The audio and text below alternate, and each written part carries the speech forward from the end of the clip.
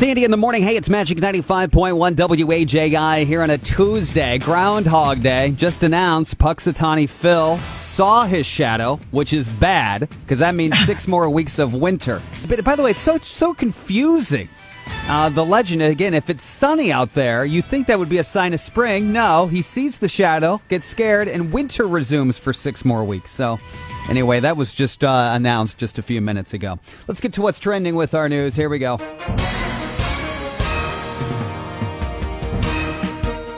The Indiana State Department of Health yesterday reports that nearly 96,000 Hoosiers ages 65 to 69 took advantage of yesterday where we opened it up for that age demographic in the state, and they received to sign up for their first dose of COVID-19. So that was as of 5 o'clock yesterday. Maybe even more had signed up in the overnight. So first day of eligibility, which I think is good to get that many people through. Now, the storyline that we're watching sort of here in the Hoosier State is, where do teachers fall on all of this? Will the governor address it on Wednesday?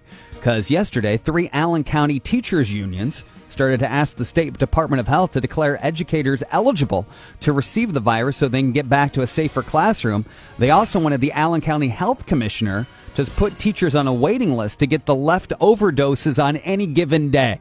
So we'll see what ultimately happens there. Plus, yesterday, for the first time since 2007, Indiana announced that it could increase its cigarette tax by an extra $1 a pack. And it would be the first time that they started charging a similar high tax on vaping liquids. The CDC thinks it's a bad idea to cheer during the Super Bowl, even in your own house. If you watch the Super Bowl with other people from outside your home in yours, they are recommending that you supply noisemakers instead of yelling to cut down on the spread of your droplets across the room. That's what's trending now with our Magic 95.1 news. Sandy in the morning, it's Magic 95.1. Sam co-hosting from Oregon via Zoom today. A tweet went viral a few days ago when a woman discovered her husband had her in his contacts with her full first and last name. And the woman shared it online because she thought it was strangely formal. So now people started to share how they've listed their significant others or partners in their contacts. And you'll get some fun stories, and I'll share mine coming up. But if you have like a funny name or a silly story of your contact information, I'd love to welcome that on the show, 260-467-9500, because I just want everyone to know before we go any further, my wife and I are the strangely formal people. Are you really? We do. It's like full name. It's not even, I mean, I call my wife Mel, but her first name is Melissa. I have it as like Melissa Beckman, and she has me as Andy Beckman. But there's a story on one of the Twitter accounts here, full name for my husband, which I finally changed from OK Cupid guy number 3 after 5 years of marriage. 5 years of marriage. Listen, you don't know if it's going to last. You don't want to change him from OK Cupid guy number 3 until you know it's going to stick. Oh, my gosh. So 260-467-9500. Listeners chiming in. Andy in the morning. Hi. Do you have a funny story of how your significant other is listed on your phone? It's formal, but I had a reason why. Okay. I read online that people were like trying to like hack phones and stuff like that and ask significant others like, hey, baby, I forgot, the last 4 digits of the SOCH, or I need a copy of your driver's license to sign us up for XYZ. So they were saying that if you had like your spouse in there as like husband, then you opened up the opportunity for someone to take advantage of that. But see, when I get an anonymous text, it just shows up as their number. It doesn't show up as like husband number 2. Well, I'm saying, what if I left my phone at Walmart? Okay. And someone were able to like get into it? Because I'm not original. Got it. So someone steals your phone. Yeah. Okay. Now I got it. Right. And and then they're so then they see, oh, that's husband. And say, hey, husband, like, I need your driver's license for we're signing up for Y memberships, or I need your driver. I need a debit card that you want me to use for this auto pay or whatever. I don't know. That's what the article said, and at the time it made sense. No, it makes sense to me. So no, thank you for the call. Andy in the morning. Hi. How is your significant other listed in your phone? Go ahead. He is listed as Tom Smoking Hot Hubby because my children think they're funny.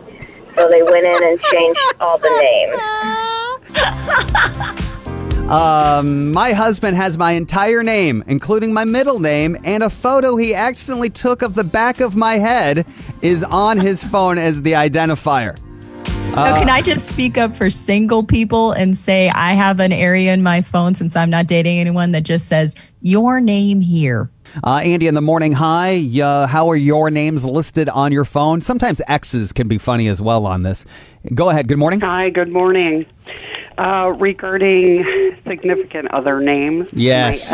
My ex, I have his full name, and then I put one of the emojis of the face of a dog. So when I'm talking to Siri, it'll say his name, dog face. I know, that's pathetic, isn't it? Well, or smart. You tell me, you know? Brilliant. Exactly. Brilliant. Yeah, I think that's all part of the healing process. Yep. I swear that if my mom had cell phones when my parents got divorced, his name would just be alimony. I love it. I love it. It's Andy in the morning. Hey, it's Magic 95.1. Magic Trivia this morning. We're playing today for 2 hot subs from our friends at Penn Station throughout this month. Get a small hot grilled chicken Philly sub for just $4.99. Penn Station. It's all about good taste. Now, this trivia question this morning, somewhere along the line, you're probably going to try to find the right answer. But I also question this. Who has this stat? Who has done this research? The question is 6% of people plan to be naked while doing this weekend. 6% Working on their taxes? That's right. You know what? You know what gets me hot and bothered? Nice Deductions without your pants on? Deductions and my pants. Yeah, exactly. You're right. You're exactly right. Sam from Oregon zooming in, co-hosting the show. 6% of people plan to be naked while doing this weekend. Who has these stats? I do not know. Andy in the morning, hi. What's your guess? Watching the Super Bowl. Watching the Super Bowl is exactly right. Yes. Can you believe it? Who wants to watch that thing naked? Better watch where you drop your buffalo wings. Who is this on the phone? Renee. Renee, can you promise me that at some point you're going to be clothed or no? Is that too big of an ask for the big game? I'll be clothed. Thank you. Yes. Thank you. I mean, nothing against that. I just feel like, isn't that where normalcy lives? Who's like, hey, it's kickoff. Let's take everything off. Yeah, that's what here's my thing. I just hope they put towels down on the couch before they sit. Well, Renee, here, if you hang on behind the scenes, we're going to grab some information and we're going to hook you up with 2 free subs from our friends at Penn Station, okay? Thank you. Hang on. 6% of people plan to be naked while watching the Super Bowl this year. Thank you to each and every one of them that filled out that box on this survey. It's Andy in the morning. It's Andy in the morning. It's Magic 95.1. Sam co-hosting today, zooming in from Oregon. She's a candidate for the job. Katie Law will be back in tomorrow. Caitlin Kendall on Thursday. What you may or may not know about Sam is that her and I sort of share similar sort of career paths in general. Like, at one point we sort of went the improv route. And, you did it a lot longer than I did, but you worked in improv with Second City up in Chicago. And then for a while, you spent about 5 years in Los Angeles before now you've moved back to be with your mom in Oregon as of right now. But L.A., I only lasted a year. I have a handful of audition stories. I wouldn't say I got homesick, but I needed a support system, and I certainly didn't have it out there. You, how long were you out there? What did you do? Ultimately, I want to get to audition stories. Oh, sure. Yeah, I moved out there right after I finished at Second City. I was at Second City for like close to 10 years on a stage there. And then when I had finished there, I decided, I was going to follow the dream to LA, and I stayed there for 5 years. Were you like sleeping on couches and all of the sort of adages of... All right, are you ready for this? I sublet a room in, it was a house that had been divided into 4 apartments. So that just gives you an idea of how tiny my little apartment was. And I lived with the woman who was the personal assistant to the guy who invented Tae Bo. Remember Tae Bo? Oh, yeah. Is that Billy Blanks? Yes, thank you. Billy Blanks. And the apartment itself was infested with crickets. So at night, when I would turn off the lights to go to sleep, you would hear that. Oh, my gosh. Well, oh, yeah. So, but I think And just in my conversations with you, one of the things about Second City isn't just being quick on your feet or strong-witted when it comes to improv. I really think they stress writing skills. Did you try writing for shows or anything like that? Or was it always like stage acting auditions? Well, it's so interesting that you say that because a couple times, like a lot of Second City folks, and you could probably speak to this too, the big thing is Mad TV when that was on the air or SNL. And so whenever you would audition for an acting position, you would have to submit writing material. And the thing that would kill me, and tell me if this had happened to you, I'd go to auditions and I would pour my soul into them and they would go, that was really good. And you never hear from them again. Yes, that was the best way for them to get you out of the room was to say they liked you. Yeah, you would never get feedback in the moment. Yeah, I only did a handful of auditions truly out there. And, one was for, I think I famously tell the story where I got a couple callbacks for a Mountain Dew commercial. But I dressed too Midwest because I showed up in like khaki pants and like you would, because I just grew up around here and they're like, when you're auditioning for a job, you dress up. And they're like, well, it's Mountain Dew. It's extreme. Like, we want you in, like, board shorts and spiked hair. And we want you, jumping out of an airplane, with no parachute. And so I got caught dressing wrong for auditions. And so they kicked me out on the spot. I remember the worst audition. Well, one of the worst. I mean, how do you narrow it down? But I went in for an audition at Parks and Recreation. Yeah. And you wait for a long time to get in the room, and you're in a room with like 100 women who look exactly like you, who look more like you than you do. Sure. And I went in and I did the audition, and the casting director's like, no. And I went to leave, and then she goes, hang on a second. You have a very annoying voice. I might have another part for you. Go sit outside. I'll come get you later. And did you ever hear from her again? Did you audition for I got the annoying voice part. And so you were on Parks and Rec? Yeah. Oh, and here's another story. I was on Parks and Rec, and initially the script, it was an episode where Ron Swanson wants to connect with the people of the town. And so he invites them to his office to talk about what they like or grievances. And initially the part had this huge monologue. And the night comes when it airs on television. I'm sitting next to my roommate. We have a bowl of popcorn. They had cut that whole monologue down to maybe 5 seconds of dialogue. It hurts. Literally. It hurts, doesn't it? It kills. And my poor roommate didn't know what to say. She just turned to me and she goes, well, your hair looked really good. Oh, man. That is brutal. Sam co-hosting today, again, via Zoom. She's in Oregon right now. It's Andy in the morning. It's Magic 95.1. Sam zooming into our show, co-hosting from Oregon. This, they say, is the number one thing that keeps us up at night. What is it? The answer? Next day anxiety. Amen. They also said it takes an average of 27 minutes for us to fall asleep each and every night. I'm like, if you want to speed that number up, I've got a couple kids that'll just drain the life out of you, and you'll fall. Do you have next day anxiety? No, but I have been in jobs where Sunday night in particular is when I think this stat really resonates with people. Where you have to go not only to another day at your job, but another week at a job you don't like. I have trouble falling asleep? Terrible anxiety. Terrible. I'm just an anxious person in general, so I don't just have like next day anxiety. I have next week anxiety, next month, next year. If there's reincarnation, I have anxiety about next life.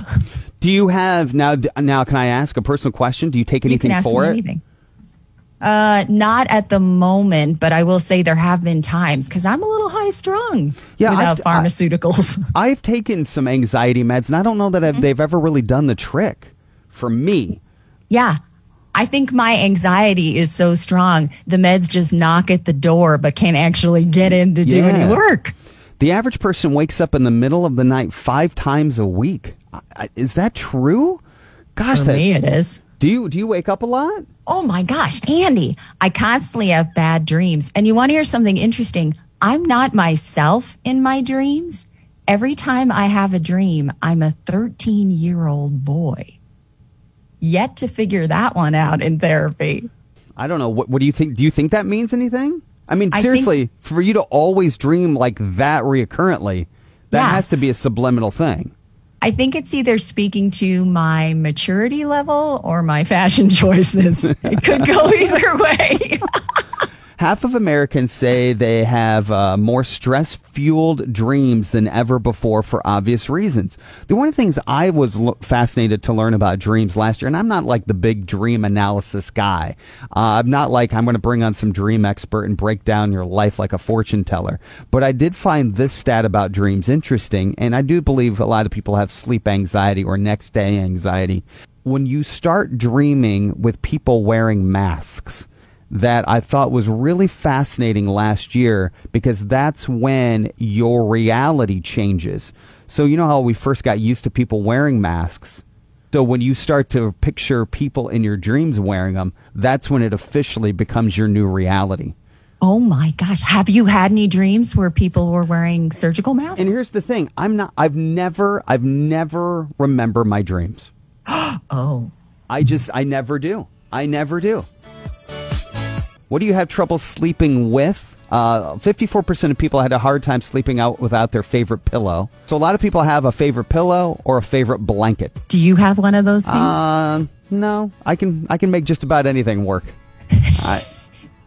Here's the thing. No joke. I like to sleep with my remote control in the bed with me so I can tell people I don't sleep alone. Well, it's funny you mention that. Over a quarter of us can't sleep without our partner lying next to us.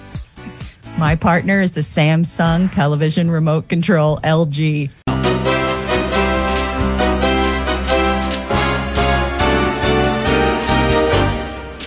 Sam co-hosting via Zoom from Oregon. Obviously, the top story out of Hollywood yesterday was the passing of Dustin Diamond. You knew him as Screech Powers from Saved by the Bell. Passed away of stage 4 lung cancer yesterday at the age of 44, but he just got that diagnosis 3 weeks ago.